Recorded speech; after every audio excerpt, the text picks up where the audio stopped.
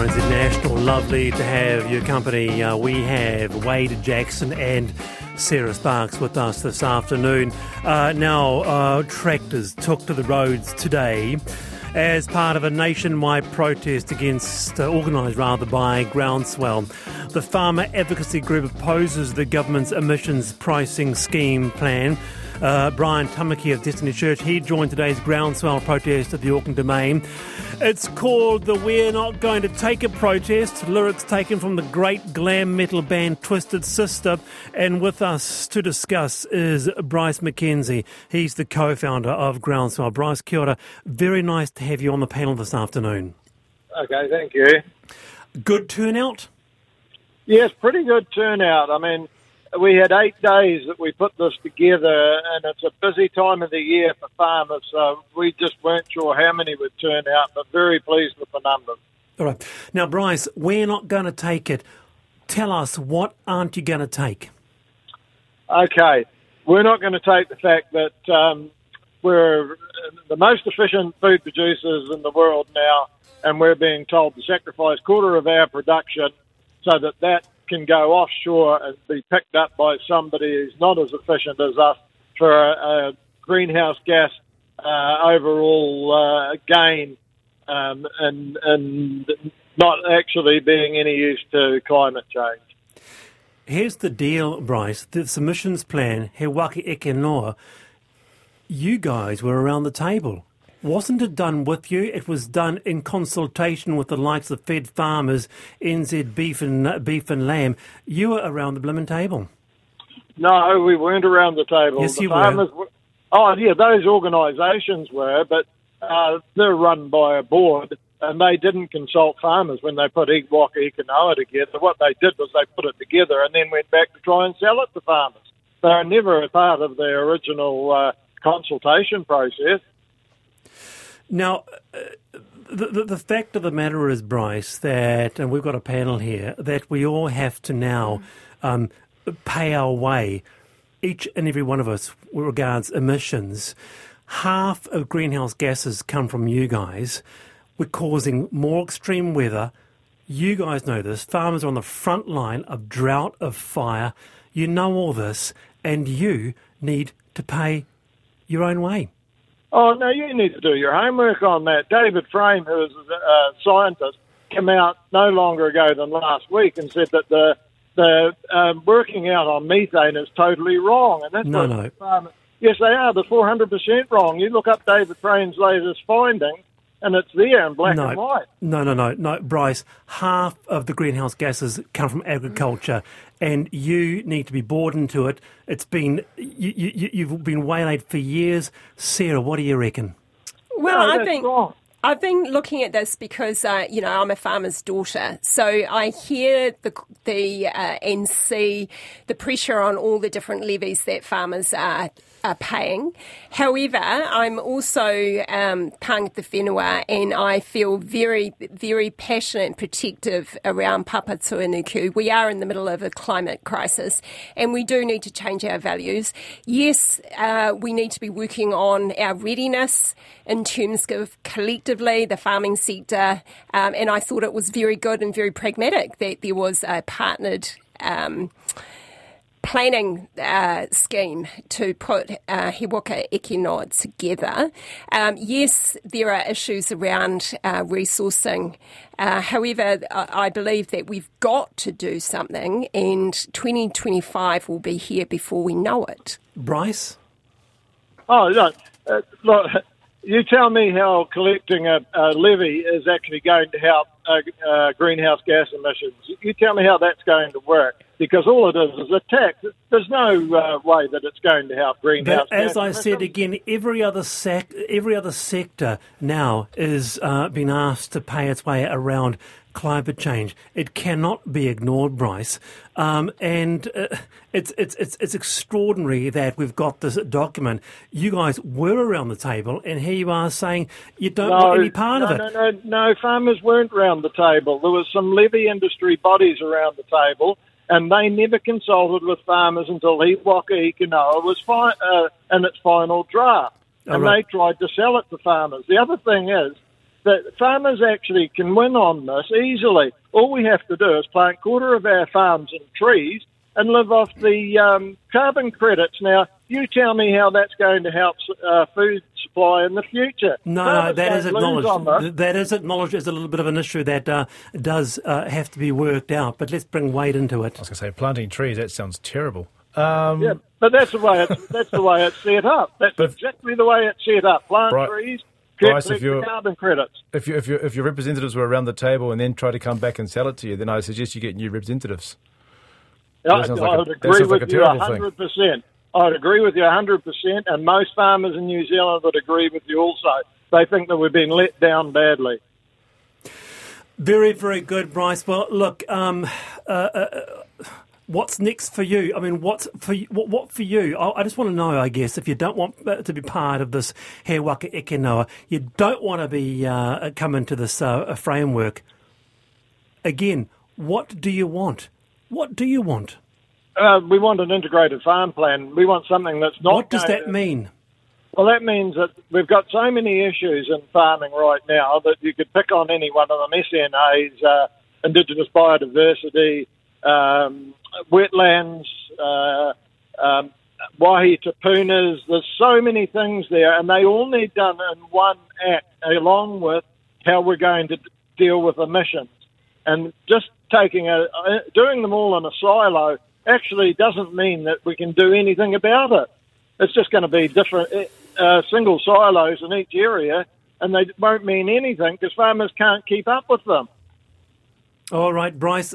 Thanks for being with us. That's Bryce McKenzie, the Groundswell co-founder there, and that was part of the nationwide protest across the country. 4:13 the panel. Sarah Sparks and Wade Jackson with us. I saw someone leaving that protest and I had to have a little chuckle with the sign because the sign just said "fart tax stinks," and I thought that's good old Kiwi comedy right there. It's kind of Back to the Future, isn't it? Was it Shane Ardern, or the person who drove the tractor up the steps of Parliament all those years ago? Anyway, thanks for your feedback. A lot of feedback coming through on that. 4:13. And today marks the 50th anniversary of ACC, and the Minister, Kama Stapaloni, has announced new legislation that will improve the system's approach to women, Māori, Pasifika and disabled peoples.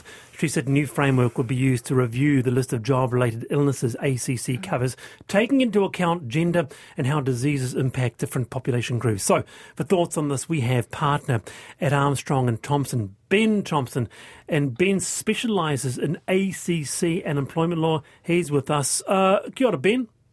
Kia ora, how are you? Good. Has ACC, until now, been fit for practice? That's an exceptionally broad question, I think. Look, for a broad answer, I've practiced in personal injury law here and for some years in the UK, where they still sue each other, of course. And very broadly speaking, yes, I think ACC hasn't gone too badly. There's certainly several areas where they can improve. So not 100% pass mark. Yeah, I know. It's almost not a fair question because it's such a broad question. And I'd love to know the panel and also across the country. What were your experiences of ACC? See, me personally had nothing to do with it until last year when, through a cycle accident, Ben, my wrist was smashed and too significant to do at the local DHB, had to go to a specialty clinic. ACC, just personal, kicked into gear, very good system. Yeah, look, with accidents like yours, if you have a clear accident, you come off your bike, if you fall over and break your leg or something like that, excellent. That will kick in. There's no question that you have an injury caused by accident. It's the things around the fringes. It's the gradual process injuries. It's issues where you've got a person who's of an age and they have degeneration in their back and they suffer a back injury at work and it's unclear which is the cause of the ongoing problems. It's those sort of areas that we see often in our practice, and which I guess is relevant to what the government's announced today. Yes, yeah. Well, I mean, I welcome system change, particularly that addressing equity and diversity. And the reason I say that is I'll declare that I'm involved in a claim in the Waitangi Tribunal around Māori and home care, and the system, the way that it's set up at the moment, provisions for big players. And I guess, strategically back in the day at the time, when the decisions were being made, they were looking at economies of scale. But, for tangata whenua and for those diverse, smaller cohorts in the collective, they are not served, and I do know, particularly around ACC, home care for disabled whānau, beyond the North Island and the South Island, there aren't many choices, if any, of a whānau being able to choose a Māori service provider. So the system, in the way that it's been engineered, needs to be changed. And so it's great that Minister Sepuloni has identified that and is tackling that. It cannot happen soon enough, in my humble opinion. Ben? Well, I find it hard to disagree with any of that, to be honest. Yes, we know that Māori and Pacifica are overrepresented in injury statistics and in occupational disease statistics. And so I would affirm that any change to improve those stats is a welcome one. Wade, have you rubbed up against ACC? I have a few times, mostly positive experiences. One not so. I had lifted something heavy and had a hernia, and they said, it sounds like one of those cases, kind of around the fringes. It's kind of like, well, that was an accident, but sorry, no. So there's no support there. But the thing I don't like about ACC is mainly that as a business owner, I pay ACC, and I'll get an invoice or a letter from Baycorp, and they're saying, like, you haven't paid ACC, and it's like, well, I haven't had any invoice, and you have to spend hours on the phone and you find out that they sent it to an address you lived at 20 years ago. And I think, well, if Baycorp can find me, surely ACC can as well. So some of those systems and processes and their customer service has been horrific. So also the list of diseases will be revised, won't they, Ben? So giving an example of a work-related gradual illness listed in Schedule 2 would be lung cancer or mesothelioma, diagnosed as caused by working with asbestos. So that this list will be revised, it'll be updated, be more relevant. Yes, and we would certainly welcome that. So what the list you're talking about is contained in Schedule 2 of the legislation, and what that list is, it's a list of diseases that are known in the scientific community to have a link to certain occupations. And what that means for claimants is that the route to cover under the ACC Act for those particular diseases is much, much easier. Normally for a gradual process, you have to go through a 3-part test, which is quite onerous. But for Schedule 2 diseases, you don't. You just have to show that you've worked and you've had an occupation that has this particular form of exposure. And if you can do that, then you're assumed to be a causal link between your exposure and the particular disease. So the onus then goes on to ACC to disprove it if they can, but it's a lot easier for the claimant to get into the scheme. Good on you, Ben. Kia ora, thanks for being with us. That's Ben Thompson, who specialises in ACC from Armstrong and Thompson. We're with Sarah Sparks and Wade Jackson this afternoon. Big response regarding that interview with Groundswell. We'll chuck some of that in the Friday mailbag tomorrow. But to this, traffic, a subject dear to Aucklanders. It's the first thing we talk about after we wake up. I wonder how the commute will be today. Is it raining? Oh no. Mayor Wayne Brown, he wants a change, writing to Auckland Transport, quoting, "You appear to have been focused on changing how Aucklanders live, using transport policy and services as a tool. Instead, AT must seek to deeply understand how Aucklanders actually live now, how they want to live in the future." And he's also going to be launching a Clean Up Auckland program to get rid of unnecessary road cones and road closures. Senior writer for the New Zealand Herald, Simon Wilson, he covers Auckland issues. Kia ora, Simon. Kia ora, Wallace. So he wants AT to understand how we actually live now. How do we want to live, Simon? How we live now and how we want to live, and they're not the same thing, are they? Well, I'm confused. Yeah, you're confused. How do I want to live? There's one way to read what Wayne Brown has told Auckland Transport, asking for a complete rethink, is that he's signalling to them that he wants them to stop all this nonsense about encouraging people to use public transport, walking and cycling, and therefore no more priority bus lanes, rip out the cycleways, rip up the speed bumps, restore the old higher speed limits. He didn't say that. He didn't say any of that. He hasn't said any of that. Many of the people, if you go on social media and look at the support he's getting, many people think that's what he's saying. He hasn't said any of that. But in calling for a rethink, he's either signalling that's what he really wants, or he's engaging in a kind of performative exercise, signalling to his base, while at the same time recognising that actually none of that can happen. Well, hang on. He wants clarity. That's what he wants. I mean, you had the chair of Bike Auckland this morning supporting the new approach, saying that on bike lanes, he just wants clear rules. Communities to get involved, be part. You got your what's that? Greyland, Westland they call it. Getting more clarity around the process. Yep. So communities should be involved. That's an excellent idea. What people want, how people live and what people want. Of course, people want safer roads. People want their kids to be able to get to school easily. They don't want congested roads. The big reality of it is that there is only one way in which we can manage congestion in Auckland or anywhere, and that is by managing the number of cars on the roads. And Auckland has the evidence for that already. We know that since the Northern Busway was put in from the Harbour Bridge running north through the North Shore, the number of cars on the Harbour Bridge in peak times hasn't significantly risen. But the number of people on buses has grown enormously.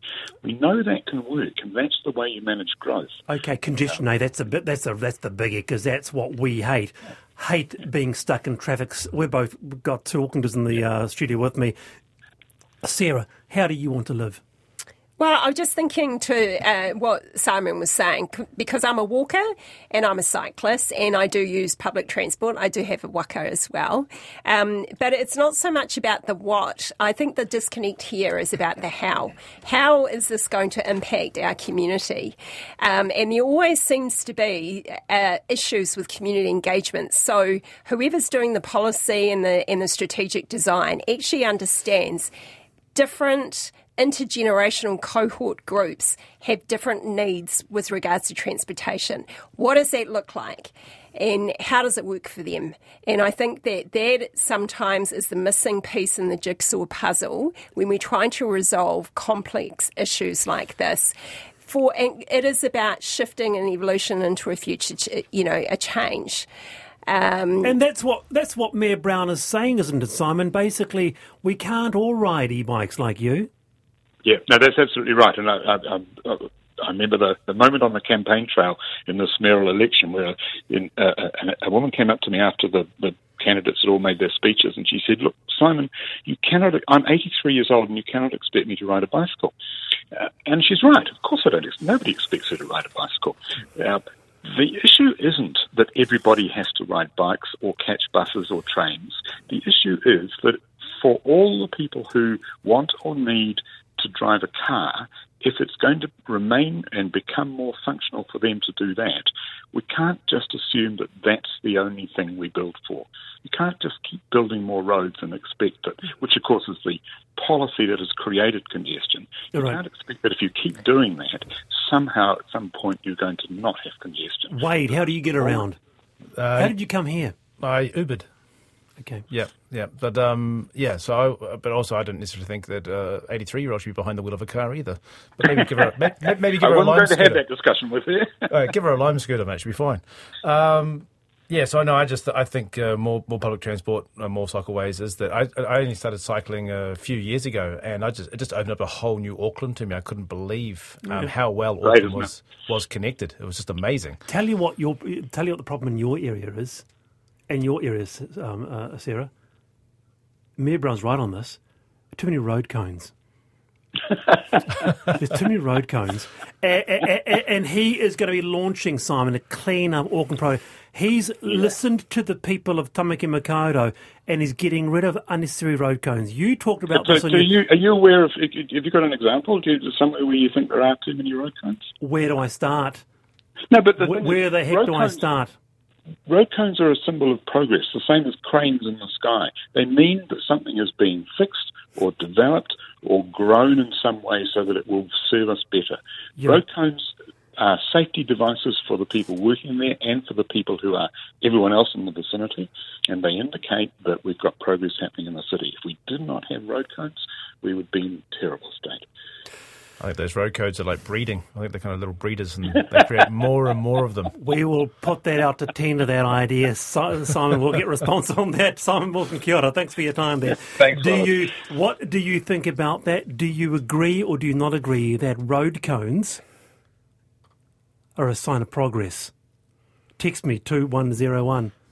You're looking. You both look shocked. You can't argue that they're a sign of safety for those working. But is it progress? Don't sound convinced. So. All right, text me 2101. Anyway, to this. The Real Estate Institute of New Zealand says the property manager industry needs better regulation. It's estimated about 40% of rental homes are managed through a property manager. The Real Estate Institute is calling for the government to introduce a raft of measures to better protect landlords, tenants, property managers. The Institute's head of property management, Joe Ray, is with us. Joe, kia ora. Kia ora. Tell me something. Are property managers regulated at all, or is it a bit of a free-for-all? It's a little bit of a free-for-all at the moment. So you have those who voluntarily upskill, but there is no formal requirement to have ongoing education and training and no specific qualification you need to have to enter the market. That surprised me, actually. That actually really surprised me, because I can imagine I think Australia, there is a regulation around property managers, and considering how important the role of a property manager is, Joe. Oh, absolutely. And I mean, in Australia, they have a large percentage of their investment properties under professional property management. And I think that's because they are ahead of us in terms of regulation. I mean, they even have laws where if a private landlord has been found to have committed an offence under their Tenancy Act more than 3 times, they have to appoint a property manager. So they're ahead of us in terms of how they operate. What are the risks of not having a competent property manager? Well, I mean, I guess the big thing is you are collecting sometimes millions of dollars in rent, and you are holding it in trust. And if there's no checks and balances with that, there is an opportunity for fraudulent activity. So that's one of the concerns. The other one is our Residential Tenancy Act has undergone many changes in the last 3 years. And honestly, unless you're someone that is keeping up to date with those changes on a regular basis, it is incredibly hard to stay ahead of the changes and not make a mistake. Yes, such as the churn of legislation, isn't it, and new rules. Wade, your thoughts? I'm all for upskilling training and having property managers who know what the heck they're doing. No argument. Yeah, exactly. Full stop right there. Exclamation mark. Yeah, Sarah. I agree that there needs to be checks and balances, because not only for people that actually own properties, obviously, with regards to the money at stake, but also for tenants, because they act as a balance between making sure that tenants have, their heating and the property is compliant. Because how many woeful stories have we heard about tenants living in shocking circumstances, while landowners are profiteering. So I think it's a good thing for both sides of the equation. And, I've got to say that I've been very impressed in my time with different property managers that I've dealt with, who have been very, very good. But I notice that they are all registered. Registered agents that have gone into property management. Joe? Yeah, I mean, what we would really like is a licensing regime like salespeople have. So you have to have a license. You have annual education and training that a portion of it is compulsory. I mean, the reality is, regardless of who's managing the property, a tenant is entitled to a certain minimum standard of service. It doesn't matter whether it's a private landlord or a property manager. So I just think we can do it better.